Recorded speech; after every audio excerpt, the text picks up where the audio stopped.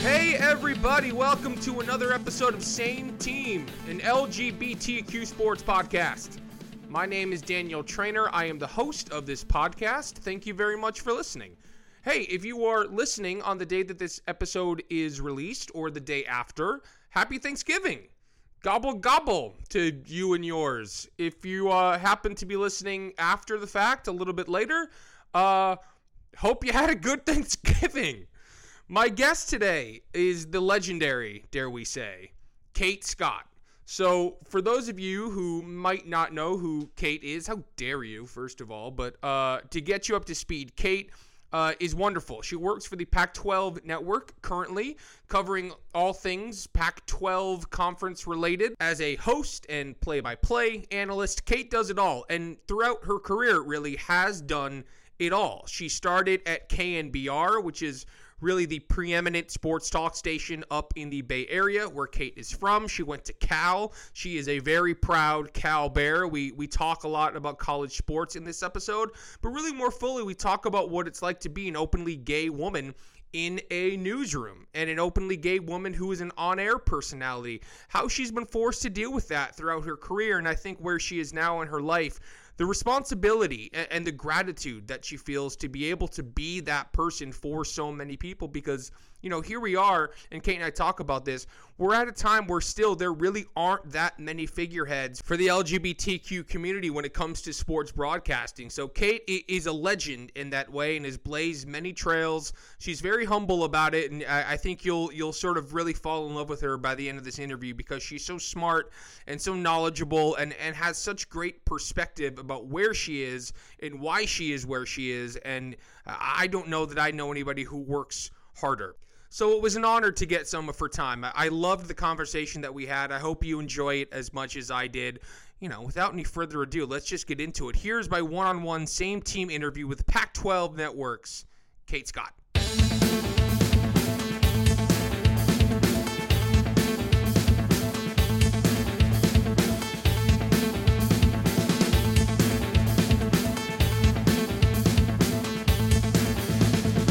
I'm thrilled that we are having the time to chat. Yeah, I'm excited that we're catching up right now too. This is great. So, you know, I'm gonna hit you with a bit of a curveball off the top, and it's an interesting question that I have an answer to, and I'm wondering if you do as well. Can you think? Do you have an early memory of maybe it's a person or maybe it's a moment on sports television that you were watching growing up and thinking to yourself for the first time, that is what I want to do. I want to be on TV covering sports. Do you have a memory of that? You know, I don't at all. I was not one of those people who grew up from, you know, the age of 5 or 6 or 7 or even 12 or 13 thinking that this was what I was going to do. Mm-hmm.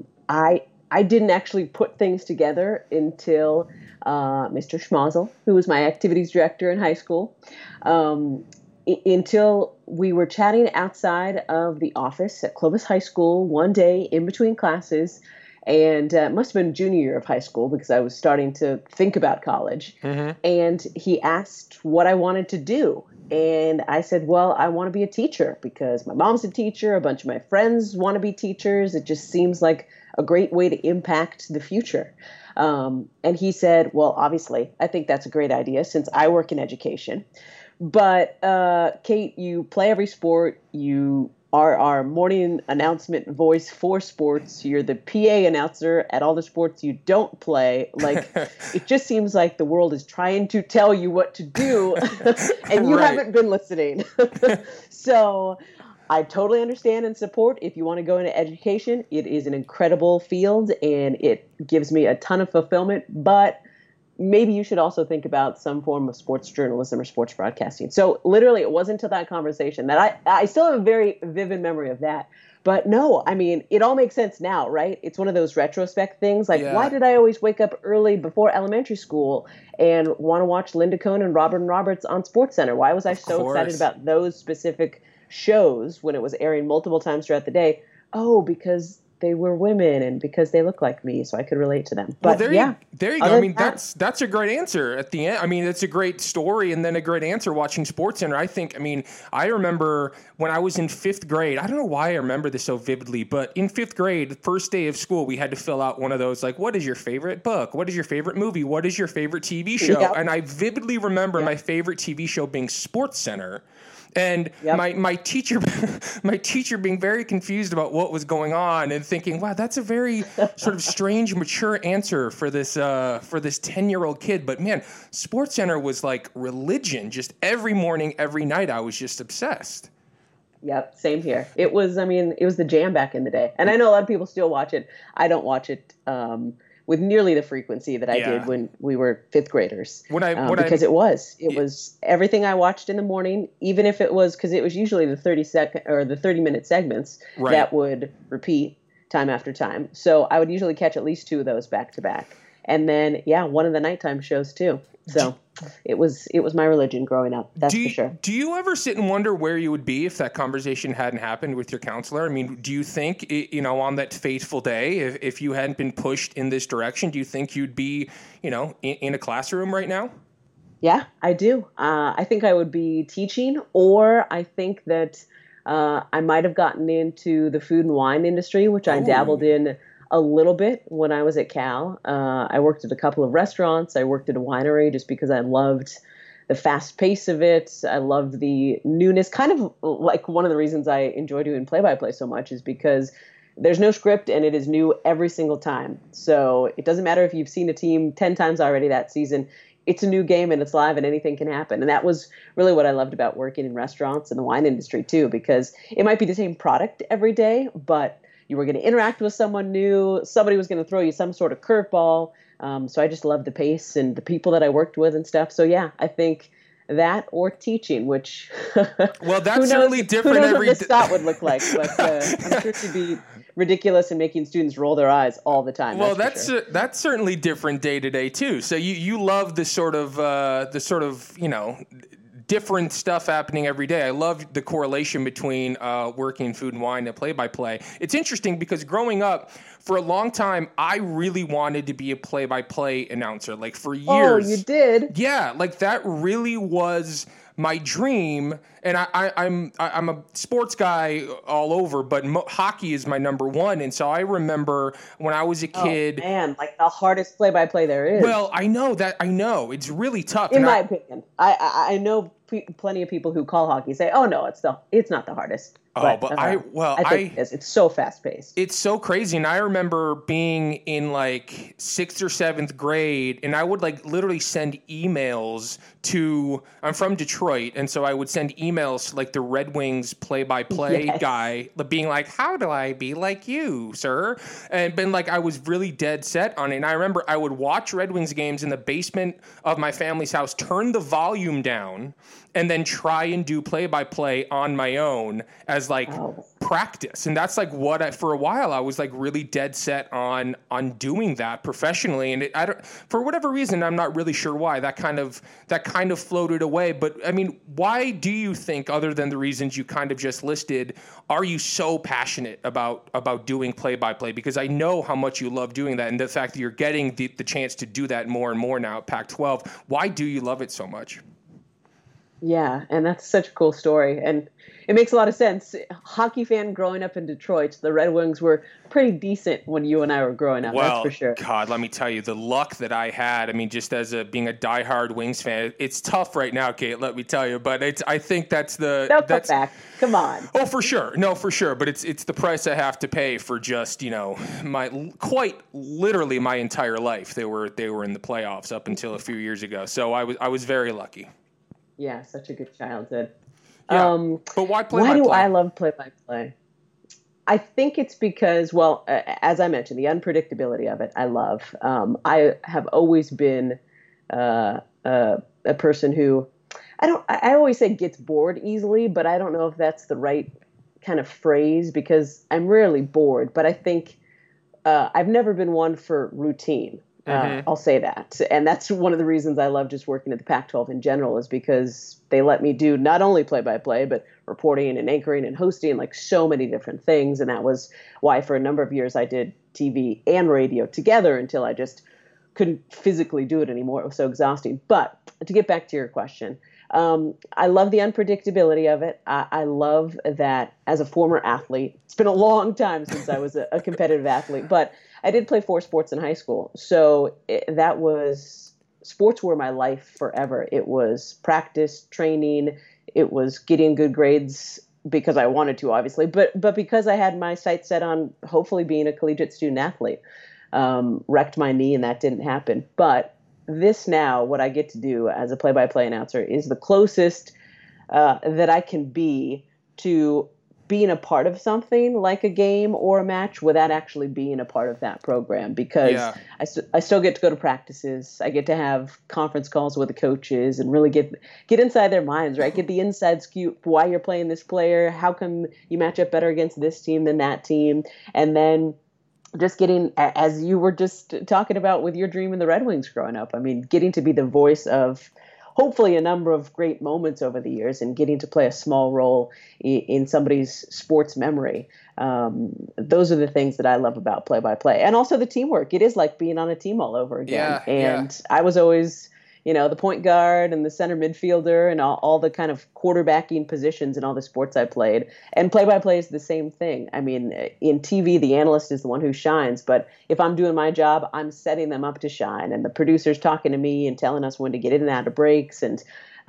so it's as close to that feeling again as I've been able to find so far. See, that all makes sense. That's beautiful. I love that. So, from the time that conversation happens in high school until how old were you when you started at KNBR? You were pretty young, right?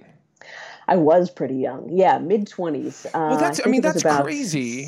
5-6 years after I graduated from Cal, so probably 26, 27, something like that. Yeah, I mean, that's a fairly meteoric rise for somebody who really had no intentions of doing this until a conversation senior year of high school, right? I mean, it's pretty remarkable that you were able to sort of flip on a dime and realize how passionate and then also how good you were at doing this. Those early days, working at KNBR must have just been, for somebody who grew up in the area, so exciting, but God, I mean, I can only imagine a little terrifying as well. Yeah. Yeah. It was all of that wrapped into one, because it was incredible. Because as you mentioned, I grew up a Giants and a 49ers and a Warriors fan, which that was the flagship station. So I grew up listening to KNBR. So to get to work so early in my career at the station that was the station for me growing up was mind-blowing. But there was a lot that came with that because, as you mentioned, I was way younger than everybody I was working with. I was the first female that they'd hired full-time at the station. They had some on-air female voices in the past, but they were contracted out through the company that I worked for before KNBR, Metro Traffic. I was a traffic reporter. Ooh, I didn't know that. So I was really young. I was a woman, which a lot of guys didn't and still don't want on their sports talk radio. Mm-hmm. And then about a month after I started working there, I came out on air. So it was kind of, I joked that it was 3 strikes against me real quick. So the first 6 months were awesome, but as you mentioned, terrifying and overwhelming. And there were definitely some times where I went into the program director's office, Lee Hammer, and said, I don't know if I'm right for this. I don't know if this is going to work for both of us. It just seems like everybody hates me because I was, as I've learned now, paying way too much attention to social media. And thancfully, he and Jen Violet, his assistant program director, who played her woman card, as she jokes with me, to help get me the gig, they both talked me down and said, no, we know that it's overwhelming right now. We know you're getting a lot of blowback, but we hired you for a reason. We know that you can do this. Your coworkers love you and think you're doing great. And those conversations really helped. And then settled in and got to spend 6 awesome years there with kind of like the Red Wings, right? So many championships. Yeah, man, what a time to be there. World Series and the Warriors. I was there for the Warriors' first NBA title, which was, incredible after 40 years of waiting. And the 49ers were awesome. And it was just it was a wild, fun time to be at KNBR, that's for sure. See, it's so important, like you said, to have those allies in your corner at a place like that, right? And I think, I've worked in sports media and sports TV a little bit, certainly not to the extent that you have, but in my time when I was doing it,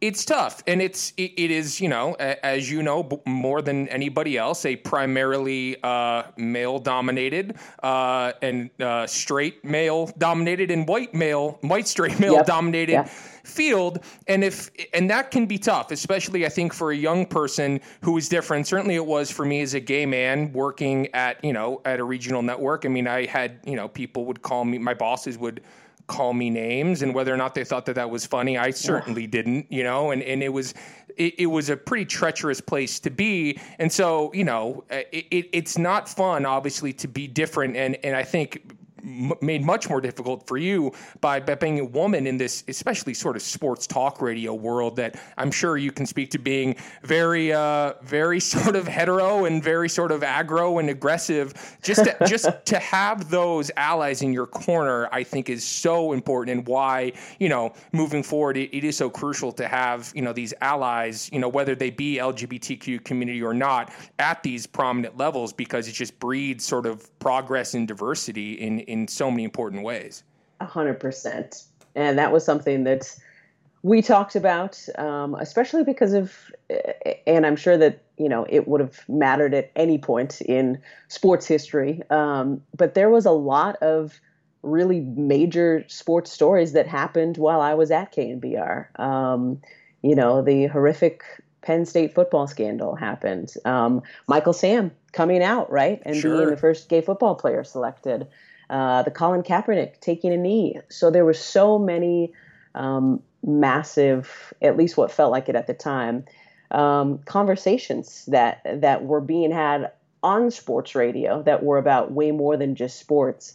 And it was great because even my, as you were mentioning, white, straight, 40, 50, 60-something male coworkers, even if we would disagree on air, they would continually tell me off air, like, this is great radio. The fact that we have you, and just because of who you are and what you've experienced, have a different opinion. You are speaking to so many of our listeners who disagree with us. So you're giving them a voice. So keep doing it as much as you feel comfortable. Keep disagreeing, because it's making for great radio. So things like that just helped with, in addition to the success of the actual sports teams, getting to have conversations like that and provide from time to time a voice for people who might not often feel represented by sports radio. That was some of my favorite moments as well. Yeah, I'm sure that's huge. I mean, I won't make you tell the whole story, because I've heard it before, and I've heard you tell it on another podcast before, but it's such a wonderful story, the way that you were sort of outed on live radio, and not maliciously. I think you would agree that it was not done with any sort of malice, but it was certainly very sudden. Yep. How did you deal with the aftermath of that? Because I think, I talk to so many people on this podcast about their coming out stories. And for so many people, it is a process. It takes time. There is so much agonizing. There is so much planning. There is so much, all right, this is D-Day. The Facebook post is going up. The Instagram post is going up. The tweet is going out. For you, quite literally, it's instantaneous. You're shoved into this world. How did you deal with the days after that? Your world, I can only imagine, was completely flipped upside down.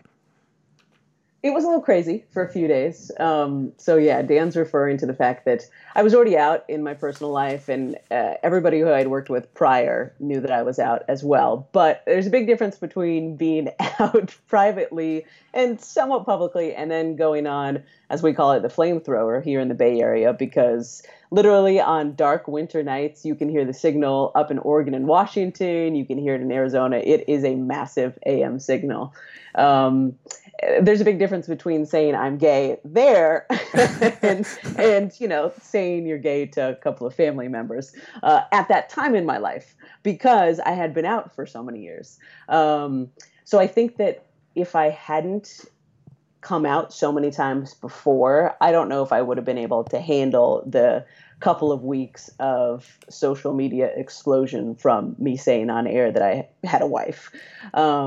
But I think, as you mentioned, the initial terror, right? Like that's the most scared I've ever been in my entire life was before I told my parents that I was gay. Yeah. I did that at the end of my junior year in college, so I was kind of a late bloomer. But as you Hey, and I were discussing, earlier than me, Kate. Earlier than me. really? Yeah. Okay, well, see, we're both old, Dan. I know the kids these days, though. They're coming out at like 11 or 12, and I'm just thinking, God, I know. I was having a conversation. Yeah, it's crazy. I mean, I was having a conversation with some friends about a friend of their family who was considering coming out in high school as sort of like a 16-year-old, which to me is remarkable and insane and completely unfathomable to me. But I think it speaks to the progress that we've been making, right? Just as a society and as a whole, that people do feel the freedom to be able to do that. And, you know, I think if you feel like you have the infrastructure there in order to do it, and you have the right support group, I think what a beautiful thing. But yeah, God, when I was 16, can you imagine? I was like, no, thank you. It took me another 10 years to tell everybody. Exactly. It was a slow process when we were coming out. So, but I think the fact that I had 5, 6, 7 years at that point. So my family knew, and all of my friends knew, and as I said, my previous coworkers knew. I was married at that point. So I think I had so much support, and then also I'm very aware of my privilege. Yes, I may be a Jewish gay woman, which puts me, that's a lot of strikes against me in some worlds, but I'm also blonde and white and college educated. So I was very aware that like I have 2 supportive parents, which very few of my friends even had at that time. You know, I have a wonderful partner who is still my wonderful partner and wife. Her family was completely supportive. So I had this base and this foundation, and also just because of my background, I had other privileges that I could lean on. So it was terrifying and a very overwhelming couple of weeks, but in the scheme of things, it was just another blip on the radar, because in the end, so much of the feedback was positive from listeners, even folks who weren't okay with the gay and may still not be okay with the gay.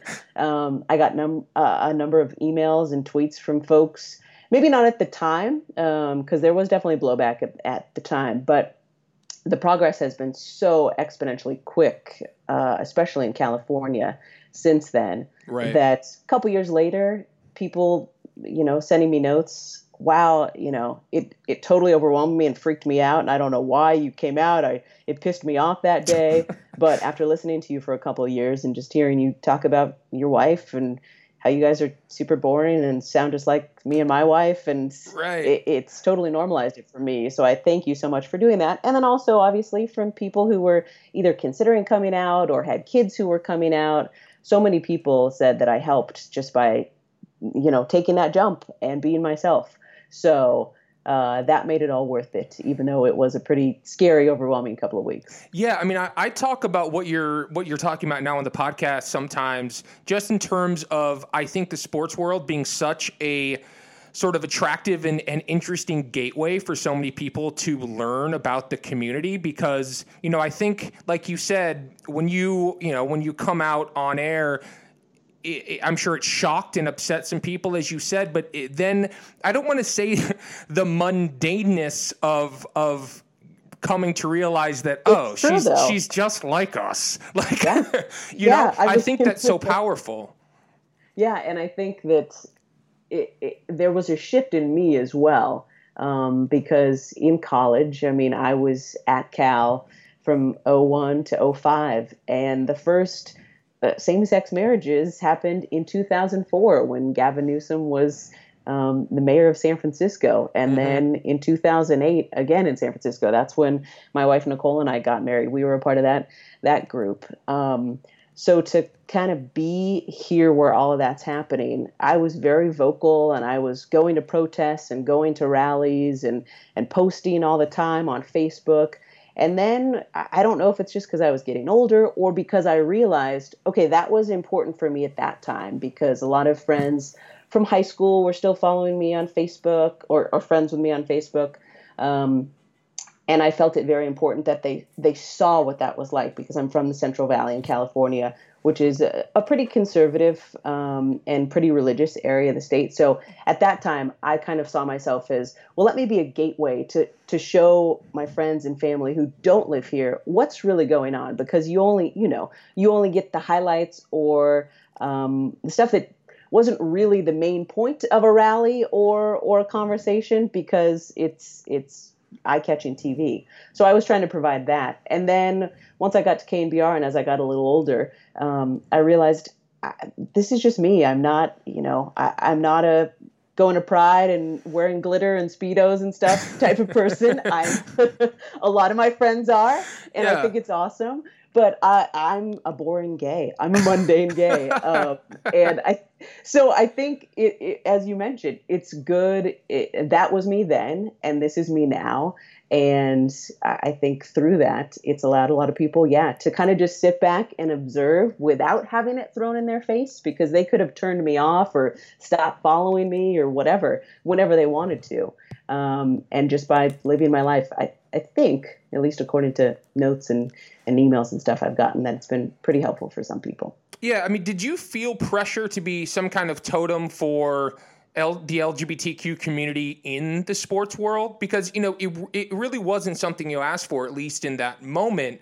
I still, certainly back then and even now, there really aren't that many figureheads for us on TV, in TV sports coverage. I mean, I remember when I was growing up as, a young sports fan, and somebody with dreams of being sort of a sports journalist, I remember Patrick Dempsey played a gay sports reporter on Will and Grace as like a guest starring role. And literally, Kate, it was the first time where I was like, oh, like maybe I could do this. And that's like it's a silly sitcom that gave me some sort of hope and motivation. And so, what responsibility did you feel? Because, like I said, it was so spur of the moment, and not that anybody has any sort of responsibility to be anything other than what they are, but I'm sure you must have felt that a little bit, that all of a sudden, you are one of the most prominent, if not, the most prominent sort of out person in sports media, certainly in the region. I mean, was that something that was a burden, or did you sort of enjoy having that responsibility? Oh, I've never seen it as a burden. I'm one of those people who, anytime an athlete or an entertainer, anyone in the public eye says, "Oh, I'm not a role model," I just kind of roll my eyes, because whether you want to be or not, people are now looking at you simply because you are in the public eye. That's what I tell people all the time. When they want to ask about my job and they're so excited by it, I say, it's just the same as your job. I just do mine in front of a camera or in front of a microphone. So a lot of other people know what I'm doing, whereas what you did today was really exciting too. Anyway, I take that responsibility extremely seriously, and not because anyone told me to, just because I want to, because, as you mentioned, I have this incredible platform.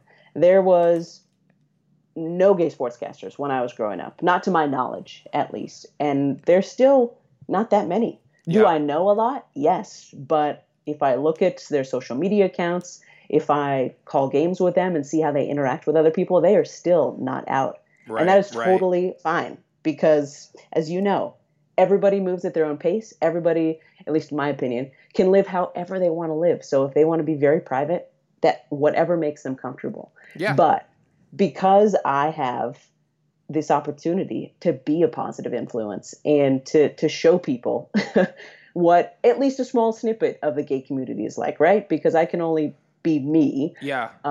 But I feel the same way about being a woman. I feel the same way about being a Cal grad. I feel the same way about being someone from the Central Valley. Like, I take such pride in all the different groups and people that want to take pride in me, I guess you could say, because all of those experiences have made me who I am, and they're all a piece of me, and just the same with being gay. So anytime I can speak about it, I do, because it's just a part of my life.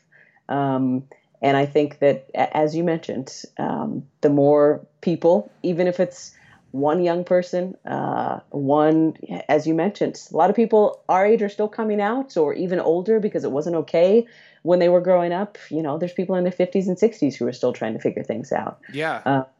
So if I can just be that one person for one person, that is enough for me. So it is a responsibility that I take very seriously. And I think about it all the time when I'm speaking, when I'm posting, just the way I act. Like how could this positively or negatively impact people, and how can I positively impact people to the best of my ability? Well, I think that's what's so exciting about social media now, and we could get into an hours-long conversation about the perils and terror of social media as well, but I think it can be such a powerful tool for like young LGBTQ youth because, let's say I'm watching TV as a kid and I see a broadcaster on TV and they're calling the game. I probably have no way of knowing that they're gay, right? I probably have no way of knowing unless they say something, and why would they in the midst of calling a game? But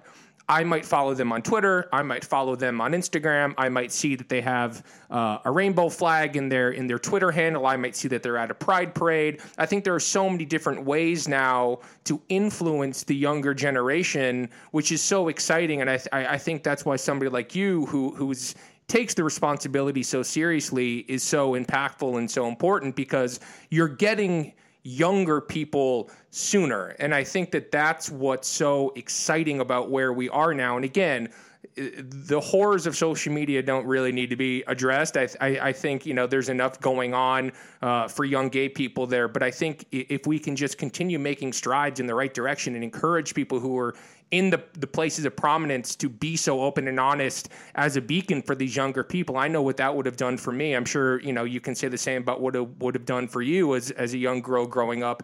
I just commend you and urge people who are in your shoes to continue doing that because, I can't speak to how important I think all of that is. Yeah, I agree with you, obviously, 100%. And I've had one of the cool things, thanks to social media, because obviously I don't start off broadcast by saying, "Hi, I'm Kate Scott and I'm gay. Welcome to Cal." Maybe have you ever considered that though?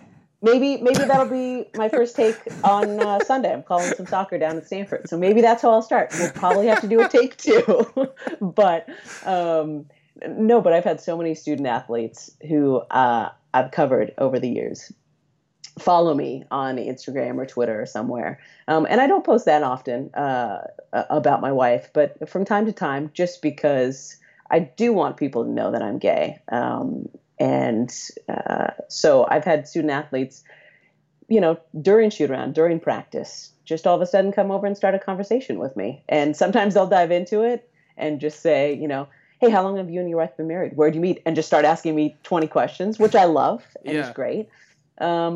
And sometimes it'll take a number of years, but then, after I've known them for 4 years, senior season, they'll come over and say, "Hey, Kate, I wanted to introduce you to my girlfriend or my boyfriend." And that means so much to me because obviously that means that they think of me as a safe space.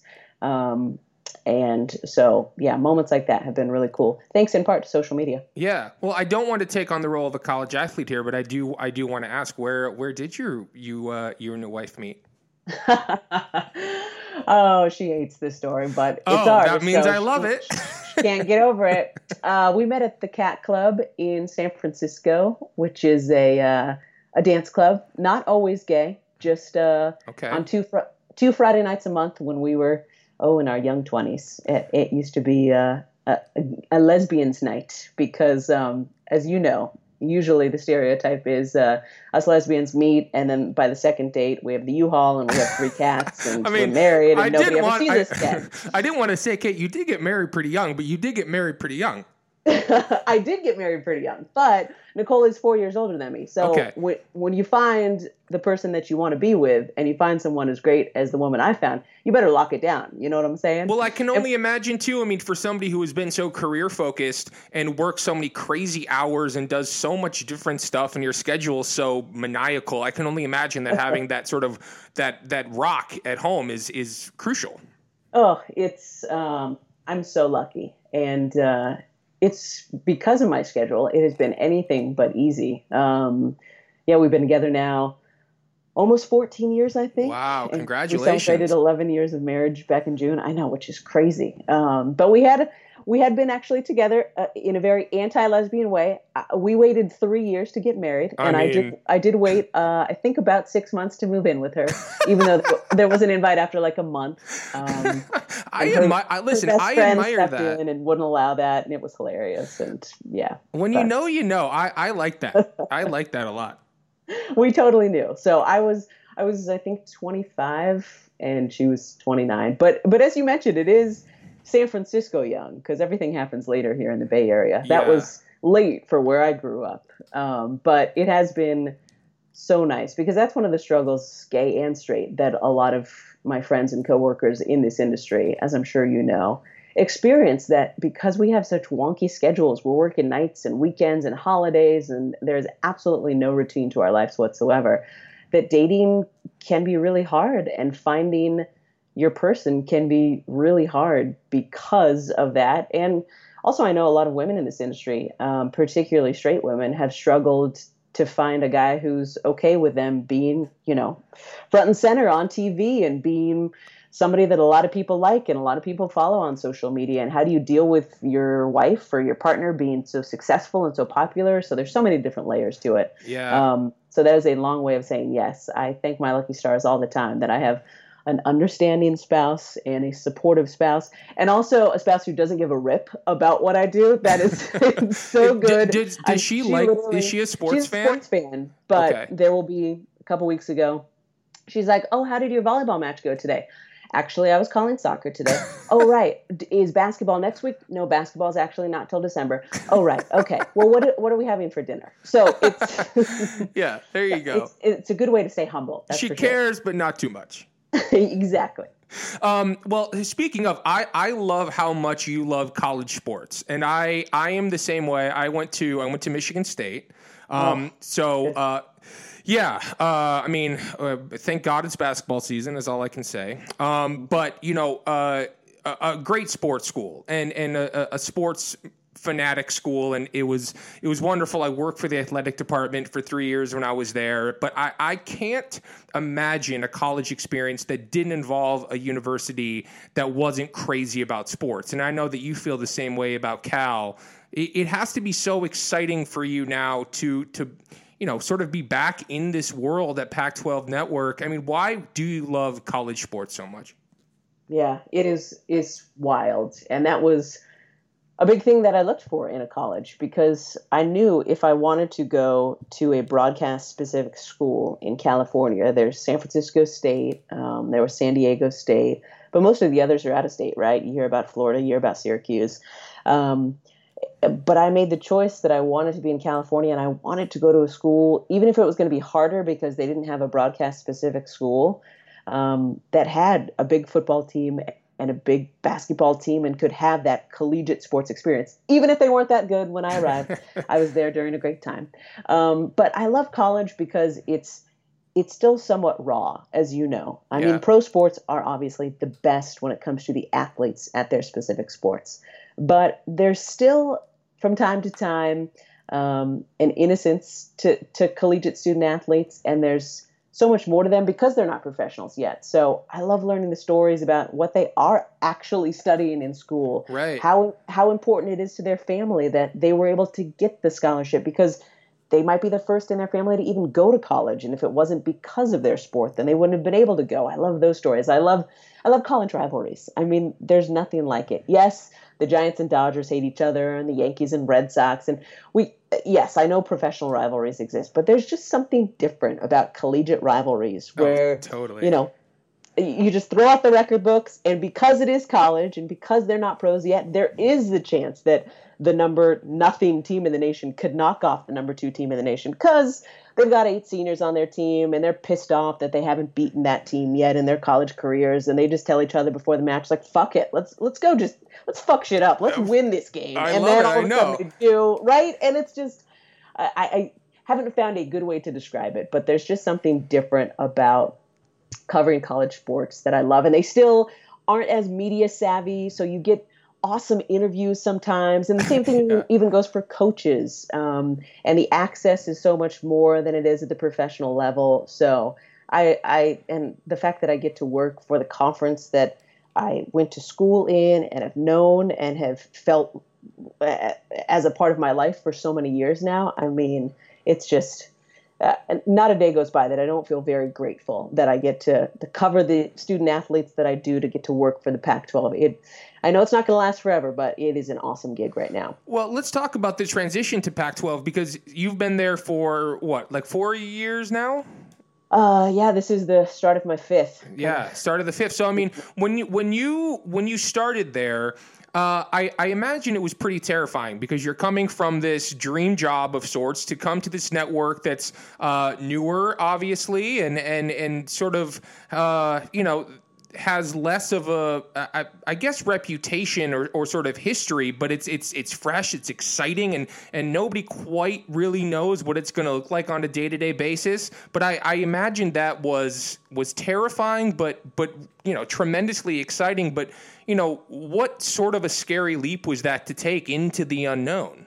Yeah, it was. It was definitely jumping off the deep end into a pool that you cannot see the bottom of, which is terrifying at any point, but especially, as we've discussed, when you're married and you have a partner and you're living in San Francisco and you got bills to pay, and all of a sudden, for the first time in your life, you're jumping away from a full-time job with benefits to, I'm an independent contractor at the Pac-12. So my healthcare, everything I pay for out of pocket. And this is getting way too inside things, but I have to pay estimated taxes, which are a ton each quarter.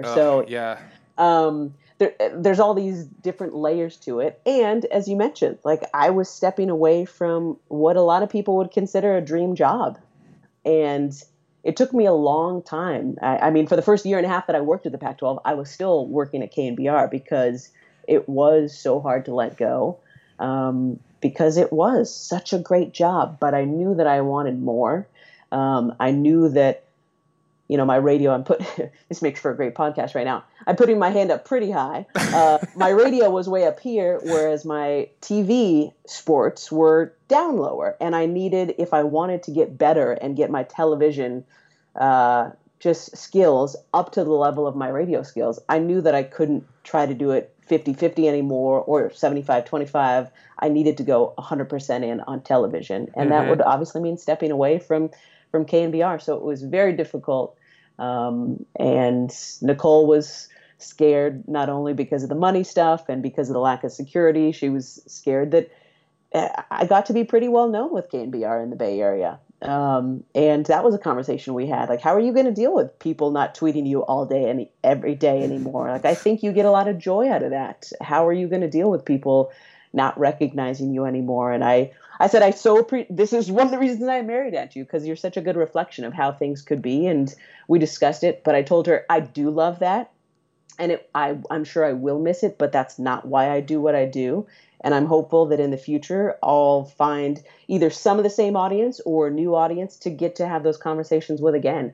And that's what it's been at the Pac-12. And as all risks tend to go, Dan, it was scary and terrifying, but it has turned out to be such a fantastic choice. And the people I'm working with now are people for the first time. And I've worked a ton of jobs. I've worked for every sports team in the Bay Area. I've worked for almost every station in the Bay Area. And these are people that are going to be my friends for life, because I don't know if it was because of the risk that all of us took, coming from all over the country. Mike Yam, who's our lead male anchor, came from ESPN. Ashley Adamson had a great gig in Indianapolis. She just covered Butler's Final Four runs. And both of them are taking leaps and coming to this unknown. So I think some of the risk that we all took is tied in there. And then also just our fanatical love of college sports and getting to help tell these student athlete stories. So it's risks are worth taking if you can get over that terrifying hurdle of, should I take this risk? If that's not, if that's not a lesson for all of us. I mean, working with people that you like and love and respect is just, because I've done both, right? As you have. Yeah. I've worked with people who I look forward to seeing when I get to work, and those people are still my friends to this day. And I've worked jobs where I dread having to see people, and it is remarkable what that will do for not only your performance at work, but just your mental health and your stability as a human being. I mean, cultivating a great work community and environment is just like, it's so important. And if, I just urge everybody to find that if they can, because it just makes your life so much sweeter. Exactly. Or be aware of the fact that you're in it, right? I mean, that's something that I talk about with my coworkers right now, is that we know this isn't going to last forever. We know we all have bigger goals and dreams. So let's take advantage of each that we get to work our asses off with each other and do the best job we can right now for our audience, for the teams that we cover. Because in a couple years we could be working with people we don't like. So let's have as much fun right now as we can. Yeah, absolutely. So I want to ask you about something, and this is going to be sort of a weird tangent, but I recently learned that you have done PA announcing for the Pac-12 title game at Levi Stadium, which is something that I did not know was on my bucket list until I heard you talk about it. Oh my goodness. Well then, if you want to come up to the Bay Area in a couple weeks, guess who's getting ready to do it again? Oh God, I know. I'll be starting on my boards in a couple weeks. It's that time of year. Mm-hmm, mm-hmm. So you have an interest in PA announcing, huh? You know what? No, I don't think I do, but You do. Thank you. That means a lot to me. I didn't think I did until I heard you talk about it, and then I thought that sounds like the most powerful job in the world. Oh, it's scary too, and I don't know why I agreed to do it, because it's the only time I do it all season long. Right. But it is really cool. I mean, that's one of the multiple things I love about working for the Pac-12. Jamie Coffey is a friend of mine, and she's a fantastic PA announcer. She does our men's and women's basketball tournaments in Vegas. And I'm hopefully working her up to taking this gig from me when our Pac-12 champ game moves to Vegas last year as well. But football PA is something totally different, because you really got to know how to call football, because it's kind of like play-by-play announcing, because you're calling literally everything, right? First down, Oregon from their own 22-yard line.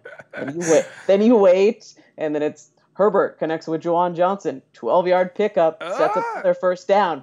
So, it's like you're very much calling the game. You may not be using as much detail, and obviously you're not doing the storytelling, but you got to get it right. You only get one chance. You're on a stadium-wide microphone that not only goes throughout all of Levi's Stadium, but it also goes over the TV broadcast. It's always funny. I always get so many texts that night from friends from high school all over. Oh my gosh, is that you? I hear you on the broadcast. Are you doing PA for the stadium? So it's another scary gig, but I think we're kind of sensing a theme at this point, right? I was going to say, I mean, the scarier, the better. You got to do it. But so the Pac-12 is all about kind of doing something different, right? And I don't know of many, if any, other football PA announcers. So, like Rennell at the Giants and Jamie doing our hoops tournaments and stuff. Why not get a female doing a Pac-12 champ game too? I love it. It's a part of our signature, trying to make things a little bit different than you might hear at other championship games. I know. I have extra incentive to listen now. I can't wait. That sort of reminds me, this is on a much smaller scale, but it's something if I think about, I literally just start shivering from embarrassment again. This is like when I was back in college. I was working Michigan State football game for Big Ten Network, and I was like a first down spotter for them for the game, which is a pretty easy job. You're just like on headset and you're saying, to the truck, all right, ball's on the 22, first down's at the 32. And that's literally all Still important, but you do it, you do it all game, and it rarely becomes difficult, because it's more often than not, it's a pretty, whatever. It's pretty easy. Yeah. But I remember I got, at one point, I said, all right, ball's on the 44, first down is at the 54. Because that's where it gets confusing when you're at midfield. Yeah. Obviously, you have to like do a little bit of mental gymnastics. And I will never forget, in my ear, I just heard there was silence for a second, and someone goes, "Did you just say the 54?" And I was like, "Oh God." See, that's when you're glad that you were just talking to the truck. That's what I'm saying. It's the same thing, and I couldn't do it. And this is a part of television and PA announcing that I have a spotter, Dale, who was this awesome older gentleman who does the spotting for the 49ers throughout the year. And we've now worked together for, I guess this is either third or fourth champ game. I don't know. But he is the one who's literally telling me everything because there's so much going on that I wouldn't be able to do all of it. I usually keep we split up the duty. So I tell him, okay, I'm going to keep my eye on the offensive guy who makes the play, and I will try my best to get the defender who makes the tackle or makes the initial contact. But I'm going to need you to get down in distance for me. So he does that, and he's right next to me, and I have my hand on the on-off button on the mic. So we confirm real quick who made the play, and then he'll say, gain of 3, 2nd and 7 from this yard line, and then boom, I'll turn the mic on. And that's the thing with how fast college football moves these days. Like, you got to be fast because you got to be off the mic before the next play happens. So it's a crazy 3.5 hours, and it's especially crazy because I only do it once a year, but it's really exhilarating and fun too. And we should have a really great game this year, knock on wood. I know. That's excited. Very exciting. All right, so with how busy you are, I do have to ask, with the little free time that you have, what do you do? Do you just come home and completely just veg out? What are your hobbies when you get to shut everything off for just a little bit? Oh, I wish I got to do that. There's always something that comes up, Dan. I was supposed to get to do that this week because this was supposed to be the first week, I think, almost all season that I didn't have a game to call this weekend. So I'm anchoring our SportsCenter show, Pac-12 Playlist, on Thursday and Friday of this week. But there's a huge difference when it comes to prep for anchoring versus calling games, obviously. Yeah. So I was looking at my schedule thinking, oh my gosh, I'm going to have 2 straight days, Monday and Tuesday, to actually do nothing. So one day, like normal adults, we'll be running errands, going grocery shopping, dry cleaning and all that. But I might just get to sit on my butt for a whole day and catch up on the 4 Grey's Anatomies I haven't watched and the 2 This Is Us's, and I'll get to catch up on all the Pac-12 shows that I recorded but haven't been able to watch yet from over the weekend to see everything I really need to know about all of our teams that are competing right now. And then I got an email on Monday afternoon from my boss saying, hey, do you have any interest in calling a soccer doubleheader at Stanford this weekend? And my first reaction was no. Yeah. But then my next reaction was, oh, yeah, it's going to be the 3rd round of the NCAA tournament, and I'll get to call the Stanford women, who have a very good chance to win another national title this year, and the Stanford men, who also have a very good chance to win a national championship. Yeah. But that has thrown my whole week for a loop. But to answer your question, I don't get much free time until the Pac-12, the college season, is over. So kind of like June is the 1 month that we usually have before July hits, and then football training camps start up, and we got to start paying real close attention again. But about 6 months ago, at the end of my last season, at the end of May of this year, my wife and I adopted our first dog. Oh, that's right. And you've told me a little bit about this dog, and Kate warned me before we started that I might hear Piper, the dog, barking. I'm knock on wood, Kate. I have not heard such barking yet. Knock on wood, because literally as we were like texting each other right before we started talking, she was just at the front door, barking at the Amazon man, saying, I don't know what you're doing here. I know my ladies might have ordered a package, but you need to back off. Just drop the package and go. So I was thinking that was going to be most of the podcast. But wow. She How is considerate of Piper. Laying in her bed right beside me. She keeps me company in the office with a little blanket over her head right now. She's snoring away. But what kind of dog is Piper? Piper is a recently 6-year-old, 60-pound pit bull. Oh, I love that. Which now, in retrospect, 6 months after we got her, maybe not the best and easiest first dog that either of us have ever owned to adopt. Yeah, maybe not. But retrospect is, one thing and reality is another. Sure. But she is an absolute love. And the reason that I brought her up and the reason we got her was because both of us are workaholics. So we wanted something, and we were always, this is taking people inside our lives, and I probably shouldn't. We were always complaining about how coworkers would leave work early because they had to pick their kid up, or, oh, nobody could watch their dog. Well, figure out a freaking dog sitter or get someone to walk your dog, you know? Right. So this has been great perspective that life is not that easy, Kate and Nicole. So we wanted something that would make us work a little less, that would get us outside more, because that's one of the things now, working from home most of the time, because I'm here prepping from, I wake up usually in the 6 o'clock hour and can be prepping from 6:30 to 6:30 if there was nothing to get me outside. But now, thanks to Piper, got to go outside at least 3 times a day to take care of our business. See, there you go. And play and stuff. So that is kind of my extracurricular activity right now, because these are all things I've learned since we adopted her. She is still dog aggressive, so she's lovely with humans, but because she was on the street for a little while before she got picked up by the SPCA, she still has a little trouble when we see other dogs. So we're working on that with a trainer. Okay. But I'm very proud of the progress. It's amazing what love can do. Like, I'm telling you. There was so much barking. She wasn't sleeping through the night. All the stuff you hear about kids and stuff. And we would see another dog from 75 feet away, and she'd be barking and lunging and freaking out. That was 6 months ago. Now, sleeping through the night. She's right next to me right now, snoring her head off. She really only barks when and she can, it's strange how she can already recognize friends coming to the door versus people we don't know. Right. Because that reaction's totally different. And now we're walking within 10 feet of dogs. We've sniffed a couple of tushes. Like, I am a proud mom when it comes to being a dog owner. And one of these days, Dan, we're going to make an actual friend. So that's God, it's so beautiful. My heart is fluttering just thinking about this. Extracurricular activity now, and I love it. She's a lot, but it's given me great perspective when it comes to actual human children just kind of life in general. It's been good to care and love what you do, but also to have something else to worry about too. It's the best. Having a dog at home is wonderful, but so much work, like you said. Good prep for the future or whatever. No, this will be it. Nicole's already said multiple times, like, this might even be our only dog. Like, we're not having kids, but maybe Piper will be it. And I laugh and I say, just the same way that you didn't think she was going to get up on the couch, and now every night I know. Cuddle buddies. I know. Famous last words. This will be our only dog. I've heard that before. Exactly. So to wrap up here, I want to ask you a question that is maybe a little broad, but I think you might have some insight into it.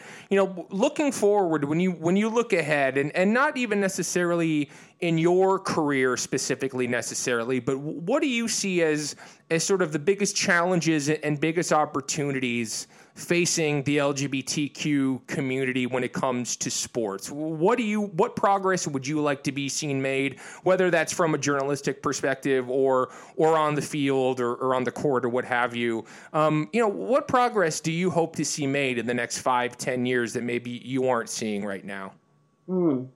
Great question. Well, I think the two are probably interrelated. I would love to see the people on my side of the camera and pens and papers and all those things, microphones, no longer have to cover coming out stories, because athletes and coaches and referees and people associated with athletics on the other side of the camera and microphone have come out and feel comfortable. And it's not a big thing, because it's not one football player every 5 years. It's, we know 10 guys right now in the NFC who are out, and we know 3 guys in the AFC who are bi, and 7 more who are gay, and 2 are married. And, like that is my hope for the next 5 to 10 years. And I don't know if it'll happen, but I think that all we can do is continue to be ourselves, and I'm going to keep living the life that I am, and being out on social media and being out in my conversations with people, and hopefully others who feel comfortable doing that will do the same, because I would love to see that as kind of the next step, because I understand people who are already asking that question. Why is this still a big deal? Why is people being gay still an issue and something worth writing about? And I kind of usually just reflect to them, well, How many people in this sport are out of the hundreds of thousands who are playing it? Let's count right now how many you know that are gay. And let's talk about why it still matters. So that's what I would like to see next. And I'm hoping that somehow I get to play a small role in helping make that happen. Well, I think you already are, and I commend you for everything that you're doing, and it's been an honor to chat with you. I think because of people like you, I am very optimistic about everything that you just said coming true. So thank you so much for taking the time to chat with me, and like I said, I can't wait to see where your career is going to go, because I know that sky is the limit, and I can't wait to say that I had the opportunity to chat with you, and this has been an honor. Thank you so much for the time. This has been a joy and a pleasure. So thanks for everything you're doing, because you are helping too. So hopefully this is just the first of many times you and I touch base.